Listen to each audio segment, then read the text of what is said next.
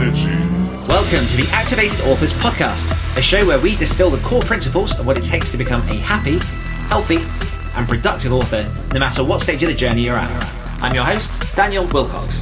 I'm an international best-selling author, as well as an author coach, speaker, and creative entrepreneur. But most importantly, I'm a lifelong student of all things productivity, psychology, and human behavior. Thank you for joining me for today's episode. Without further ado, let's dive in.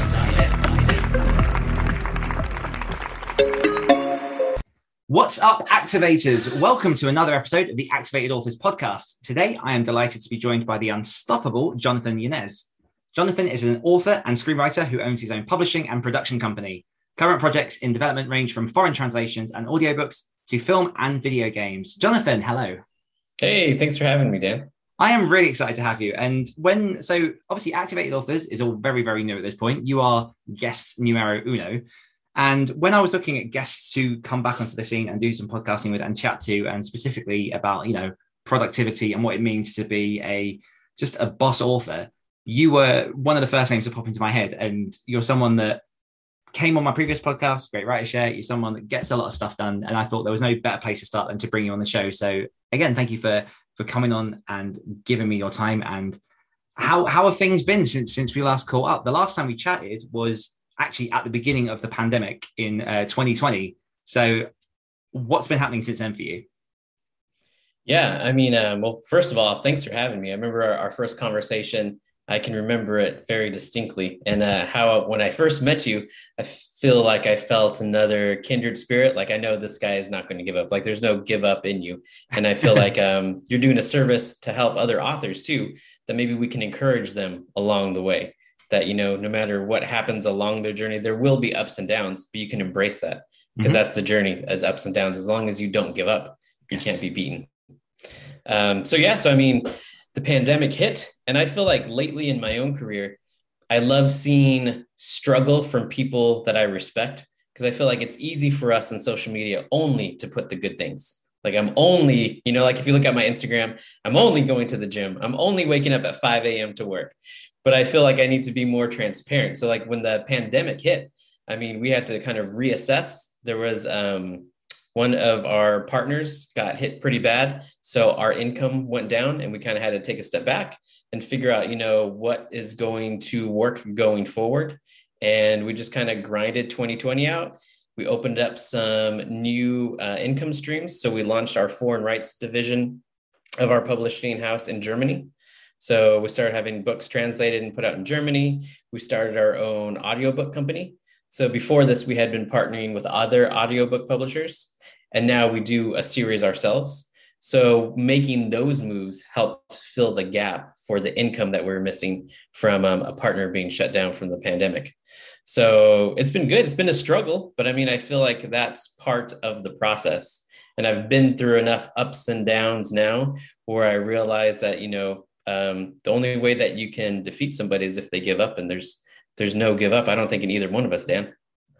No, we're going to be going for a long time. And I will, just because it's going to be annoying me, I'm going to apologize for the hiss on my microphone because my computer is being very loud, but I'll do my best to minimize that. But I do love that, number one, like I definitely feel that sort of kindred spirit as well. And just that very much go with you. And I like that, when you are showing things on social media, like you say, a lot of it, you got to be careful to always be highlighting the positive, because you give people sort of the wrong impression of what this kind of business entails. Because, there is a very sort of like glamorous side to being an author, but probably about 80% of it is just a hustle. It's just grind. It's just work. And I like the fact that you do focus a lot on the journey. During the pandemic, like you say, a lot of things changed. You obviously had to alter circumstances with diversifying your income and, finding a way to keep moving forward. What were sort of some of the struggling points? What were some of the tougher points for you in terms of changing routine, changing sort of schedule, and how did you overcome that during that time? Yeah, so routine has been pretty consistent. So I try to wake up at 5 a.m. 6 days a week, so Monday through Saturday. And then that's before my family wakes up. I have 2 little ones and then my wife. So I try to get most of my work done between 5 a.m. and around 8-ish, 7:38 when they wake up. So, it's on me to get as much as I can done in that 2 to 3 hour window. And I don't know if we talked about this last time. I used to think that time was our most valuable resource, and I realized that it was not. And when I made that realization that time is not our most valuable resource, it really helped kick up my production, because I realized that focus is our most valuable resource. And that's kind of like where the saying quality time comes in, because I could spend time with my daughter, but if I'm on my phone half the time, scrolling social media, doing whatever, it's not really focus time. It's not really quality time. So again, in the mornings, I could have those 2 to 3 hours where I'm writing, that's time. But if I'm on Facebook or if I'm messaging, return emails, it's not focus time. So I've kind of reoriented my mindset to realize that focus is our most valuable asset. So in the mornings, I just need to focus, and I take responsibility on myself. It's on me whether these next chapters get written or not. And it's nobody else's fault except my own. And I think that there's some freedom in that too. There's, I don't know if I should tell this story, but I'm going to tell the story anyway, Dan. Yes, please. So, so I'm trying to teach my daughter the same thing, just responsibility, and that, there's nobody coming to do it for you.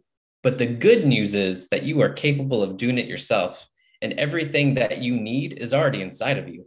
You just got to pull it out. So there was one day when my daughter's outside. This is a safe fortress that we built outside. So she has her little a fortress that she's playing on. There's a rock wall for her, a little rock wall, and a net that she can climb up. Totally safe. She's gone up and down herself before. However, this one day, she's calling me from inside the house saying she can't get down. I was like, Joe, you can get down. I've seen you climb down the rock wall. I've seen you go down the net. You can get down. She's like, Daddy, I can't do it. I told her, Joe, her name's Josephine. I call her Joe. I said, Joe, there's nobody coming to help you, but I have good news for you. You are capable of doing this self. I know you can do it. And guess what? She was able to get down herself. And I think about that myself all the time too. Kind of like what we were talking before earlier. You're saying that you have lessons that you want to pass down to your son. So those are a couple of lessons that I want to pass down to my children, that you are capable of doing hard things. And when other people come to you and say, oh, this is really hard, you can answer them the good. I only do hard things. That's what I think now in my business. I really don't want to do it if it's easy anymore, if it's not going to be a challenge. It's supposed to be hard. So it's a super long answer to your very short question. That's perfect. There'll be plenty more of those to come. But I absolutely love that. How old is your daughter, if you don't mind me asking? Yeah, so Joe is 5 and then Jackson is 1. Yeah, so I've got my son's 6, and I'm kind of going through a lot of that sort of similar mentality stuff with him, because I think we don't realize the impact that our words and the way that we see things do really have on the kids. And one thing that I do a lot is when Bailey gets very excited over something he does, I consistently try and push the fact that, that's because he's practiced, that's because he's tried, that's because he's developed, rather than I don't like the idea of him growing up thinking that he's gifted at certain things and he's not in others. And so everything that he does achieve, I'm then okay, try and help him highlight that there were steps involved to get to where he wanted to be, so that he knows that there's always the journey before you actually complete the thing. And it's interesting. I never really thought of focus being sort of a currency, that is more powerful than time. But I mean, you're absolutely right, because you could have all the time in the world, but then not really utilize it well. And I was speaking with a friend earlier about the fact that one of the most powerful changes I made in the last sort of 6 years was when I was in my full-time job. And I can't remember where I picked it up from, but I heard on a podcast somewhere about what the point was made about how people spend 8, 9, 10 hours of their day at work, and then they'll come home and they'll be exhausted and too exhausted to sort of play with their kids or get involved. You're just tired from work. And this podcast kind of spun it and went, well, why are you giving your best hours and your best focus to your job rather than what your life is? And at the time I was getting up at 6, half 5, 6 in the morning writing. Then I was going to work. Then I'd come back from work and I'd sort Bailey out, obviously a lot younger. And I'd always feel like I was half-assing it, because at that point I was exhausted. I'd given everything to my day job. I was present in meetings. I was there. I was giving it. And it was a real shift to go, oh, hold on, just pull back on some of that energy, because otherwise what's the point in you, what are you all doing it all for if you're not then going to, give it to your kids? So I do really like that point of focus. How do you approach getting up in the morning and finding that focus? Because I know that can be hard for a lot of people, and particularly for me. I used to be in a relationship with my son's mother. I used to be working a lot, and I was very much bound by the constrictions of you get up or you don't get the writing done.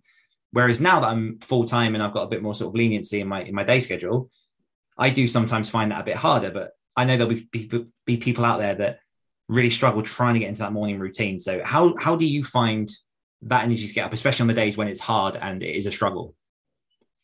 I I've thought a lot about you are what you tell yourself you are. And it took me a while to understand that. But are you familiar with Muhammad Ali when he would yell out, "I am the greatest"? Yes. Yes. That was like one of his taglines. And I didn't realize that maybe there's a conversation. Maybe he wasn't being cocky or he wasn't being full of himself. Maybe he was telling himself that so he would believe it. So I always think now when, that 5 o'clock alarm goes off, I need to tell myself that I am that type of author. I am the author that wakes up at 5 a.m. That's just what I do. So instead of yelling that in my head, I am the greatest, I'm just telling myself, you wake up at 5 o'clock. That's what you do. Like, that's your truth. That's what you do day in and day out. So I think I've told myself that enough, that I'm just the type of author who wakes up at 5 a.m., where I've almost tricked myself into believing it. That's just what I do. That's just like who I am. You know what I mean? It's almost like, do you drink water? Yeah, of course. I drink water every day. Do you wake up at 5 a.m.? Yep. That's what I do. That's part of my process. So I think there's a great power in you are what you tell yourself you are. And that over time and with discipline and practice, you're able to achieve those early morning wake-up calls. Are there any times when you do let that habit slide, if it's just for a day or for a couple of days, or is that something that you've managed to sort of consistently keep for an extended period of time? Yeah. So, I mean, I feel that life is kind of like a roller coaster, right? Ups and downs. So there are times when my daughter's not feeling well and I'm up with her at, 3 o'clock in the morning. So I've also learned in that same regard where I am disciplined to also extend myself some grace, because there's going to be times when, she has like a nightmare at 2 a.m. and she wakes up. I can't tell her like, go back to bed yourself, because I need to get my sleep because I have to wake up in 3 hours.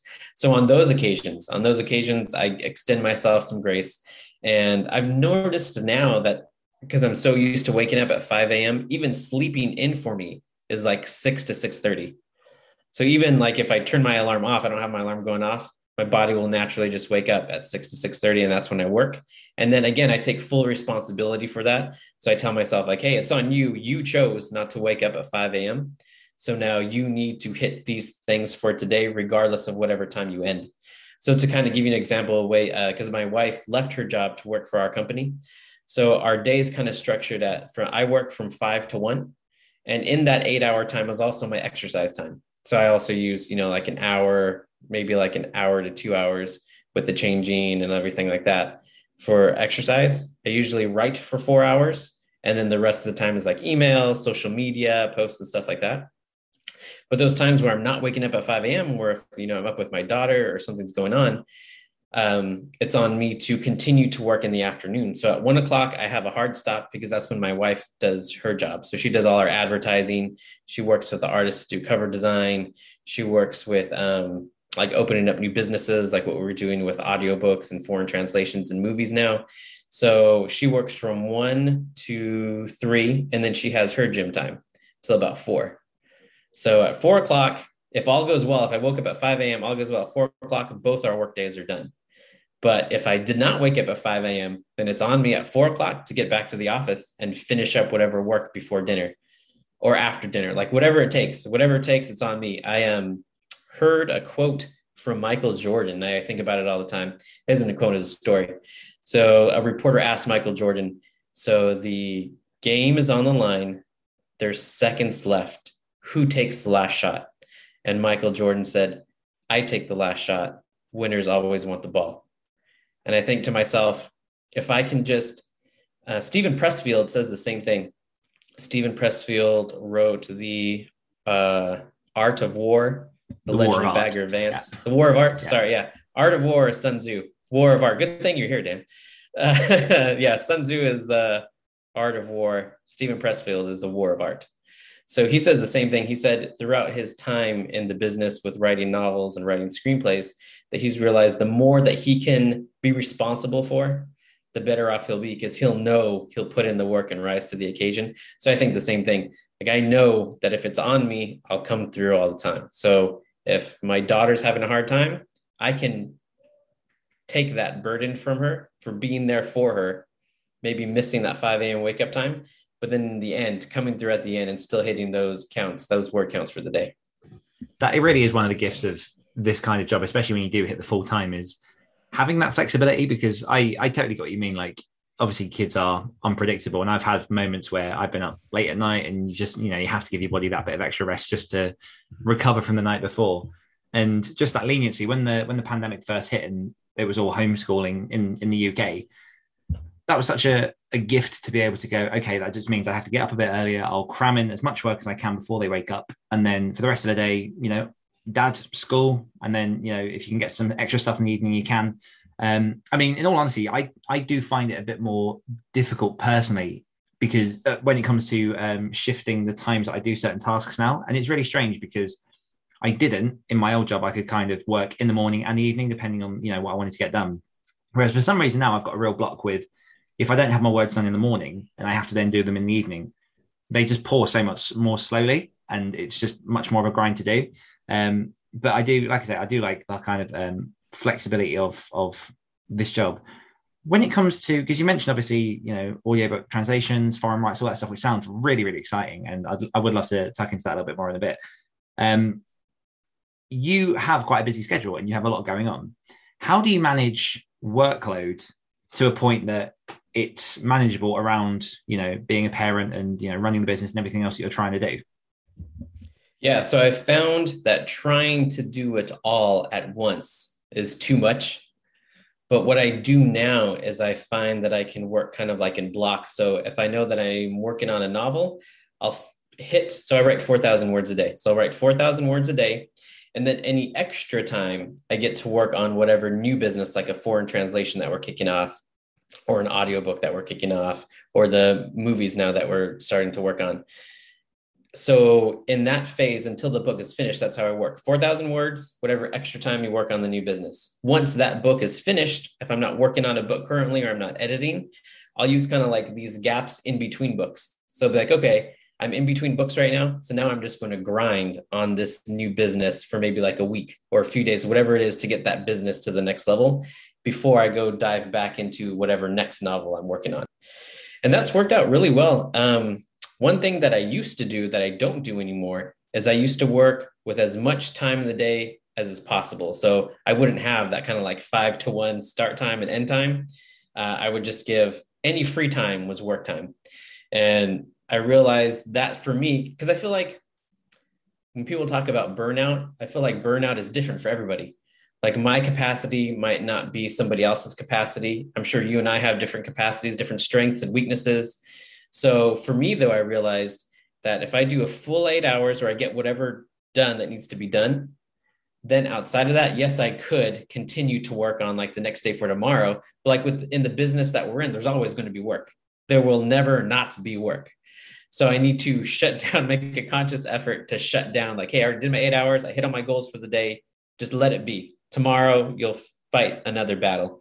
So I've just been concentrating on winning the day. And that's helped out a lot. And it's avoided burnout for me too, I think. So, I get my things done. I get to hang out with my family. Exercise has helped a ton. I get to exercise. And I feel like everybody rests in different ways. I find rest with hanging out with my family and then also going to the gym and getting that exercise in and getting those endorphins running. It makes me feel better and a lot healthier. And I feel like I sleep better at night too, because I believe that if I go to bed and I'm not tired, I've done something wrong that day. That means that day I didn't give it all at the gym. I didn't give it all to my family. I didn't give it all to my writing. If I'm laying in my bed, I'm like, oh, I can't sleep.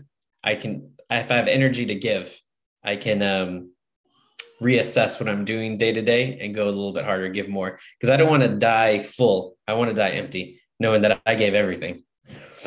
I love that. Not heard anyone put it like that before. I really like that. Since you've mentioned exercise, and it's something that I'm always very interested, because you obviously you're very well in shape. You go to the gym pretty regularly. What does your workout schedule look like at the minute? Yeah. So going back to the conversation, we're talking about kind of like, what did the pandemic change? So previous to the pandemic, I had always relied on going out to the gym. Gym shut down. So I was just working out in my garage. So, I mean, I didn't have anything. And that kind of taught me a lesson too, how reliant I was on going somewhere to exercise.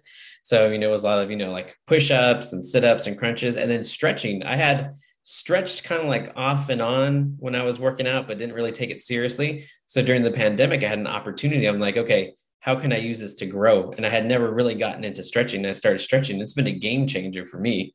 So I used to work out. By workout, I mean lifting, mostly lifting and a little bit of cardio, maybe 5 days a week. So now I've gone down to just working 4 days a week, working out 4 days a week, but activating a lot more stretching into my routine. And I feel so much better. Like I don't have any more pain in my back.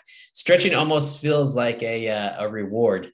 Like it feels so good. It almost feels wrong.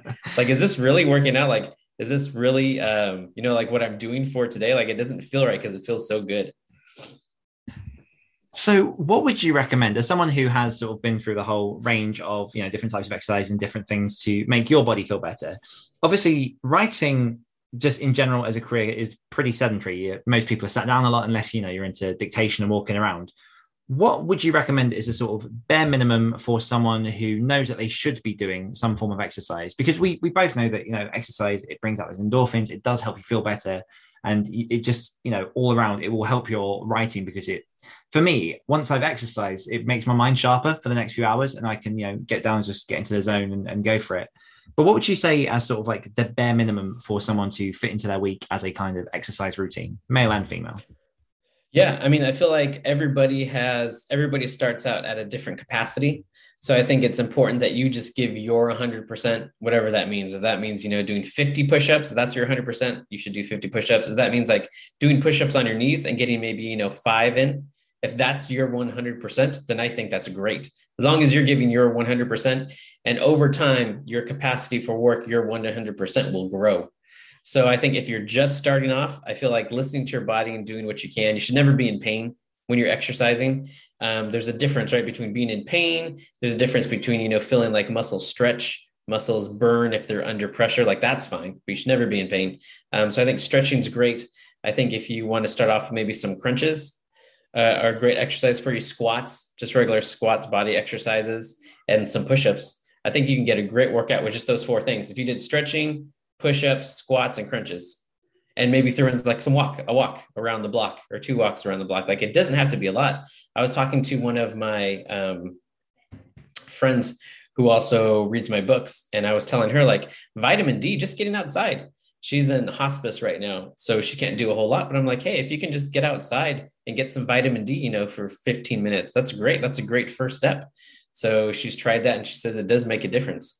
So I feel like whatever you can do, wherever you're at, as long as you're giving it your all, it will be enough. Yeah, I think the vitamin D thing is really underestimated because we often forget that, as humans, as animals, we were never really meant to always be inside. So just even in the morning, going out and getting that. And there's a lot of podcasts that I listen to on sort of like health theory and stuff about, and I definitely am not sort of educated enough on the science of it, but just the act of getting up in the morning for 15 minutes and just, activating your body and getting it going, it's just fundamental. But then on the flip side of that, obviously there's like sleep. How do you, because you mentioned that, you like to go to bed tired, you like to feel like you've depleted all your energy stores. What does that look like in terms of your sleep, and how do you ensure that you wake up feeling rested each morning? Yeah, so a normal routine for me is my daughter usually gets tucked in around 8 to maybe like 8:20. And then by 9 o'clock, I'm in bed. So I try to sleep because I like sleep. I want to get my full 8 hours. So I try to sleep from 9 to 5. And most nights that works, right? Unless I need to get up because one of the kids, my wife needs help with one of the kids or something's going on. But usually, I sleep like a rock. So I'm out, and then that way I feel, energized and ready to go the next day. So for me, again, people are different, but for me, I know my body well enough where it likes a full 8 hours. So another tip too, in my room, I have my alarm across the bed for me. So I can't just it's not on my phone. It's an actual alarm. So I have to get up out of bed to go turn off the alarm and start the day. So that's another thing that kind of helps. Another thing that helps with sleep is I don't sleep with my phone next to me. I also put my phone on the other side of the room with the alarm. So it's not like I can be into my bed scrolling or anything like that. Like bed is just for sleep. So those things have helped a lot too. Very, very similar there. I also make sure that my phone's like on total mute because I've had examples in the past where just you get random notifications or like someone will phone you because they're drunk or something. And it's just not worth waking up. Like I like to make sure that my sleep is uninterrupted and no one can bother me. So that helps. Dude, you know what a game changer was for me with that too was getting rid of notifications. Because I used to always see like on my phone, I used to see the Facebook app or Instagram or whatever would have like a little number next to it. Like you have so many notifications or like there's somebody who messaged you. So I got rid of all those. So I don't have any push notifications on my phone. I don't have any notifications like on the app itself. Like I have to actually get in my phone, open up the app, go to messages and see those notifications. Because what was happening before, I was kept on getting all these push notifications on my phone, and I would constantly be picking up my phone to see like, oh, one person said something on Facebook, put down my phone, look at it again. Oh, two people said something on Instagram, and I was always on it. So I got rid of that. My wife helped me get rid of that, and it's been a game changer. Yeah, that's something I definitely need to do. One thing that I do find with especially Facebook Messenger, for example, and this might have changed since I last tried, but you could only mute notifications for, I think it was like an 8-hour period, where it was like 16 hours. It was a limited period. So you couldn't just say notifications off.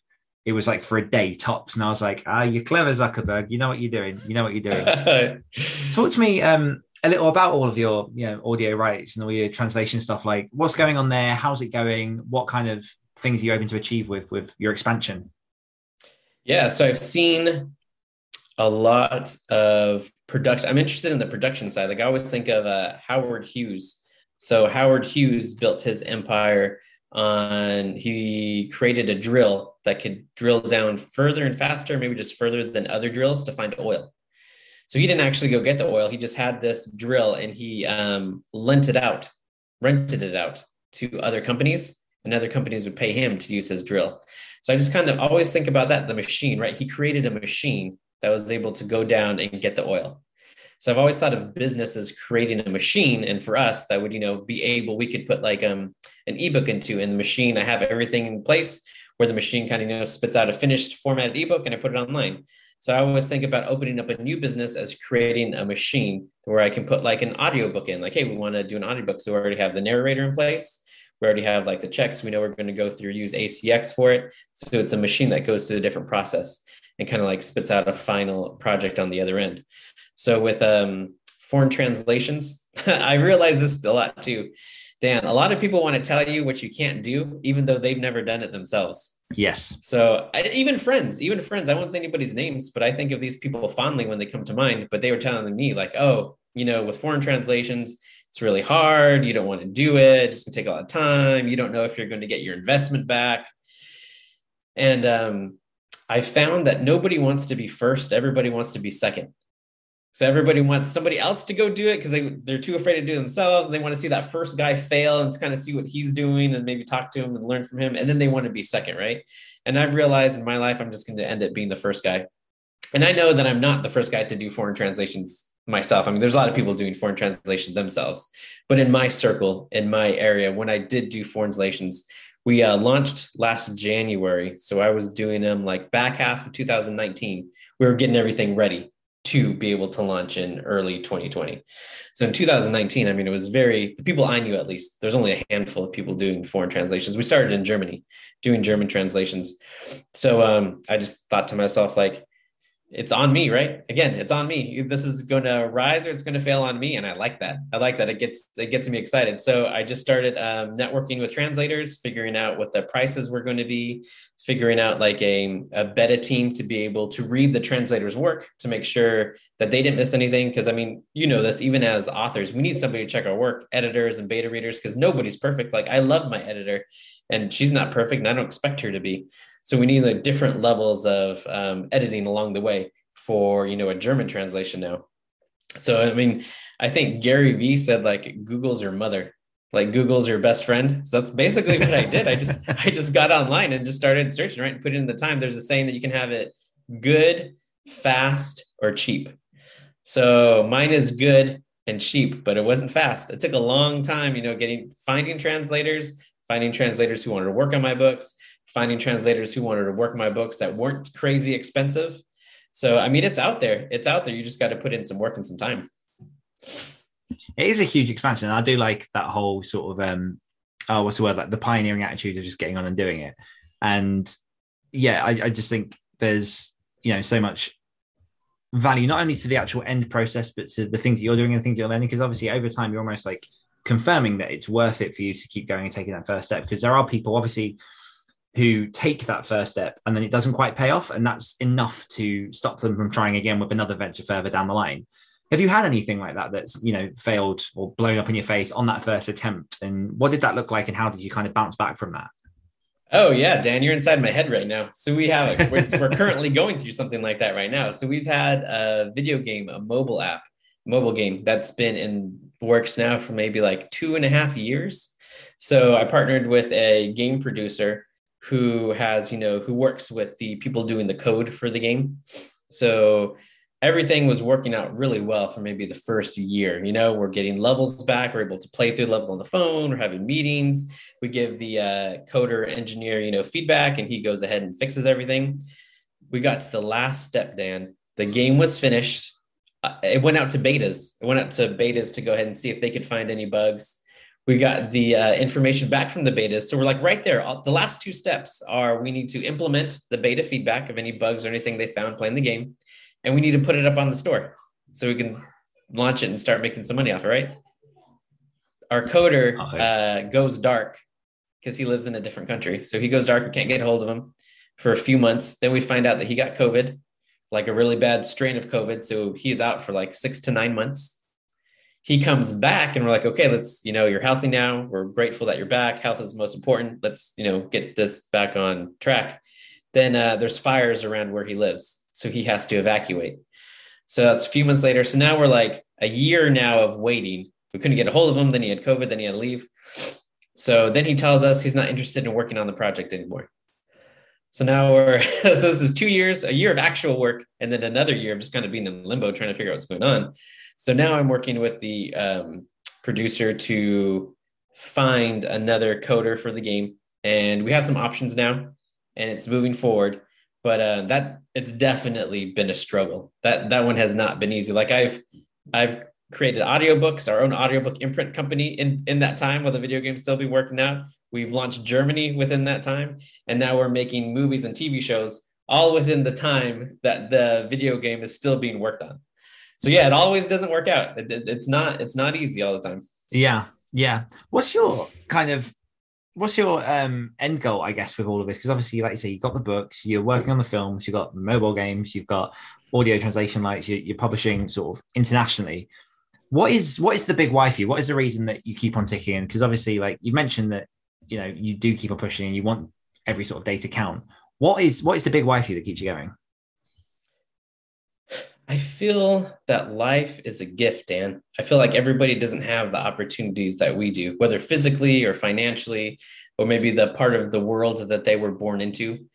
So I feel like of all the opportunities, and sure, your life and my life hasn't been perfect, but nobody's life is perfect, right? But when we look at just like everything that we've been given, our health and our families and our opportunities, like what excuse do we have not to give 100% every single day? Because there's a lot of people out there, Dan, who I feel like want to give more, but whatever situation they might be in, whether it's their health or whether it's a different country they live in or whether it's their financial status, they're unable to, or maybe like you and I were able to start here, but because of where they lived or where they were born, whatever, they have to start here. So I think to myself, like, what excuses do I have not to give everything every single day?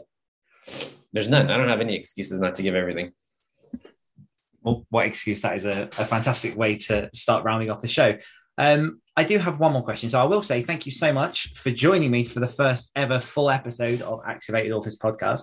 But before we go, can you please share with us the one big takeaway you'd like the activators who are listening to remember from our conversation today, and then tell everyone where they can find out more about all that you're working on? Yeah. One big takeaway would be that other people want to put you in a box and other people want to tell you what you can and what you can't do. And to your point earlier, like you said, you feel like some people have maybe started a project or a process and it didn't work out. So they decided not to try anymore, or like that's where they were going to stop and not going to do it again. And I feel like for those people, that might have been their path. But for you, that doesn't have to be your path. You're supposed to fail and you're supposed to learn. So if other people are telling you like, oh, you can't do this, maybe they can't do that, but that doesn't mean you can't do that. So I would just encourage other people to kind of like be your own hero. Like I'm telling my daughter, yes, you can do it. Yes, you can get down. I know you can do it. Because I think that greatness lies within all of us, but like how many of us are really going to dig deep to tear it out. Just like writing, right? Like sometimes the writing comes, sometimes the words come. The muse is talking to me. I have caffeine going. I'm listening to what am I listening to? Some sort of like epic music going on in the background, and the words are flowing. Other times I feel like I am ripping the words out of my mind, and I'm not thinking like, oh man, I'm just like going to have to edit this so hard when I'm done, but I'm going through the motions anyway. I still go through the motions. I still get the words down. And it's funny because a lot of the times when I look back at those writing sessions, I can't remember when the words were flowing and when the words, I was like tearing them out of my skull to try to get them on the keyboard. So I think just keep on going through the motions. Don't let anybody tell you you can't. You are enough. Can you share with us some links for yourself? Oh, yeah. So if you go to jonathan-yanez.com, that's our website, which is like different books that we have on, different merchandise, different projects going on. If you want to interact on social media, just Jonathan Yanez. It's YANEZ on Facebook or Instagram. I'm always around. Perfect. Jonathan, once more, thank you for sharing your wisdom and passion with us this week. And to all you activated authors out there, we will catch y'all on the flip side. Activate your energy.